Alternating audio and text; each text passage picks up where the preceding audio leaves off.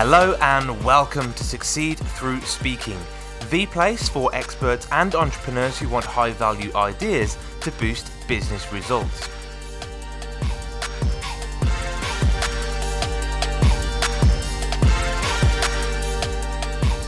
Hello, I'm Tom Bailey, and in today's episode, I'll be getting to know Terry Lancaster, who is a copywriter, marketing strategist, and storyteller. He also writes blog posts, websites, radio and TV commercials, video scripts, TED Talks, and #1 best-selling books. So Terry, hello, and a very warm welcome to today's episode. Thanks, Tom. Thanks for having me on, buddy. I really appreciate it. No, I really appreciate you being here. And just out of interest, whereabouts are you in the world right now? I'm in sunny, beautiful Nashville, Tennessee, and I take it by your accent that you are not. I am not, exactly. I'm over here in the UK, and it's currently raining as ever in the UK. So incredible. Thank you so much again for coming along. And I just want to share a little bit more about you before we do get started. So Terry has helped thousands of small businesses and entrepreneurs to create billions in revenue by putting the right words in the right order to tell the right story. The title for today's episode is How to Live the Life You Were Born to Live. And Terry's going to show us how to do that in, hopefully, just under 7 minutes. So the first question today is, who are your ideal clients? Tom, like I said, I've helped thousands of small businesses and entrepreneurs, and that's who I really like to work with: small businesses and entrepreneurs, people who have their feet in the fire, who are in the game, and specifically the ones who don't have a giant marketing team behind them. Being an entrepreneur is lonely work, so it's good to have someone you can talk to who's on your team. And so I try to be a member of their team. I've worked with everything from insurance agents to real estate agents, car salespeople, any kind of marketing entrepreneur. That's who I want to talk to. Absolutely. Fantastic. And when you work with these clients, what would you say is the biggest challenge that they typically face? Well, of course, we all know everyone has to be on the internet. The world is there's no divide between the digital world and the real world anymore. So everyone's got a website, but more often than not, someone tells them that they have to build a website. So they pay someone to build them a website, or they get their brother-in-law to build them a website, and then they stick it up on the internet. And crickets, nothing happens. It's like spending a bunch of money to print a fancy brochure and then throwing it in a desk drawer and never handing it out to anyone. So their biggest problem is they're not getting the traffic to the website to drive the conversations that they need to have for their business. Absolutely. And it may sound like an obvious question, but by not having this traffic driving to their website, what's the impact that might have on them or their business?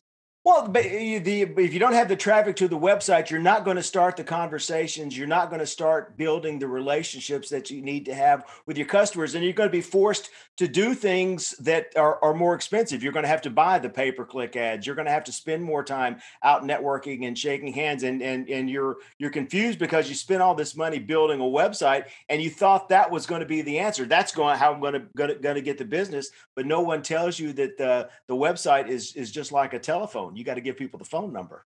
Absolutely. Yeah. Thanks so much. That's a great piece of advice. And on that topic, what is one great valuable piece of advice that you might give to somebody to really help them start solving this problem? The easy answer is feed the beast. The beast is Google. Two-thirds out of all website visits come from a search engine, from a search engine search. And that means Google. And Google exists to connect eyeballs to customers. What they want is they want more content, and they've got this unholy alliance. If you will feed them what they want, if you'll give them little Scooby snacks, you can train Google to stand up and do tricks and send customers to your website. So you have to create more content, more valuable content, more relevant content, more inviting content to drive yourself higher up in the search engines so Google can start sending you more customers. Great. And I guess, like you said at the beginning, these websites with no regular content, Google will start to slowly forget them quite quickly, in fact. Quite quickly, yeah. Yeah, exactly. Okay, great. So this will completely speak to a lot of the people listening to this episode, I'm sure. So what is one valuable resource that you could share, or where would you point people so they can find out more? So they can find out more. If you want to go to my website, terrylancaster.com. One, I got a bunch of samples, and I've got a ton of content. Mm-hmm. And actually, truth is, if you want to know more about Terry Lancaster, here's what you do. Go to Google go to Google and Google Terry Lancaster, and that's going to send you to terrylancaster.com. And the free resources, in addition to poking around, is right there on the front page. There's a link that's going to go to my calendar. And if you have a small business and a website that's not getting the traffic that you think it should get, and you don't know where to start on content creation, go there. You can schedule an appointment with me. Let's have a quick conversation. In a quick conversation, I can give you 5 ideas to start creating better content to drive more traffic to your website. Amazing. That's going to be a great resource. And that's terrylancaster.com, or in fact, just Google Terry Lancaster and that'll pop up on the first page of Google. So, question for you then, Terry, what would you say is one of your greatest mistakes or failures that you've made either in life or in business, and what did you learn from it?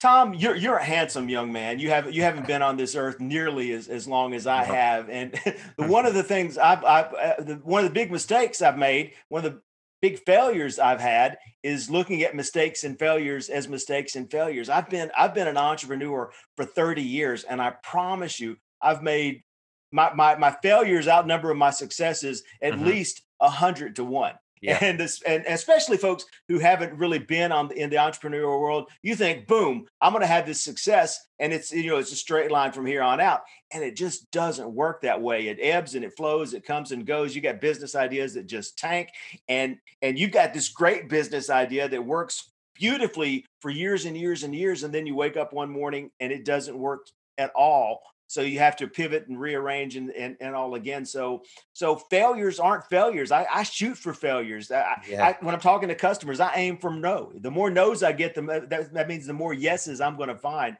So I don't look at any kind of mistake and failure as a problem. Mistake and failures are the objective, because the more of those you go through, the more honey you're going to find. Absolutely. That's an amazing perspective for especially some new entrepreneurs that are just starting out and can prepare themselves for those ebbs and flows, like you said. Yeah. So the last question from me today is, what is the one question that I should have asked that will also bring some great value to our audience? So the question I get asked most often when I tell people, you got to create more content, you got to get more stuff on your website, you got to get more information out there, they ask me, well, what should I post? Yeah. Because most people aren't writers. They know how to sell whatever it is they're selling, but in order to write a blog post or heaven forbid create video content like this, it just scares the bejesus out of them. And so what should I post is the big question.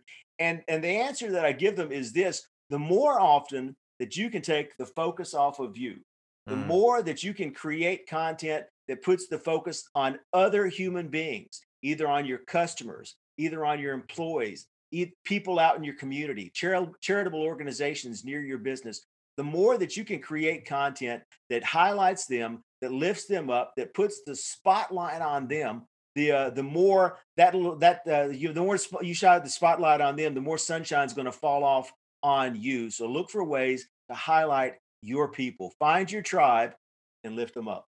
Great advice. Love that to end on. Thank you so much, Terry, again, for your time today and for adding such great value to our audience. Thanks, Tom. Appreciate you, man.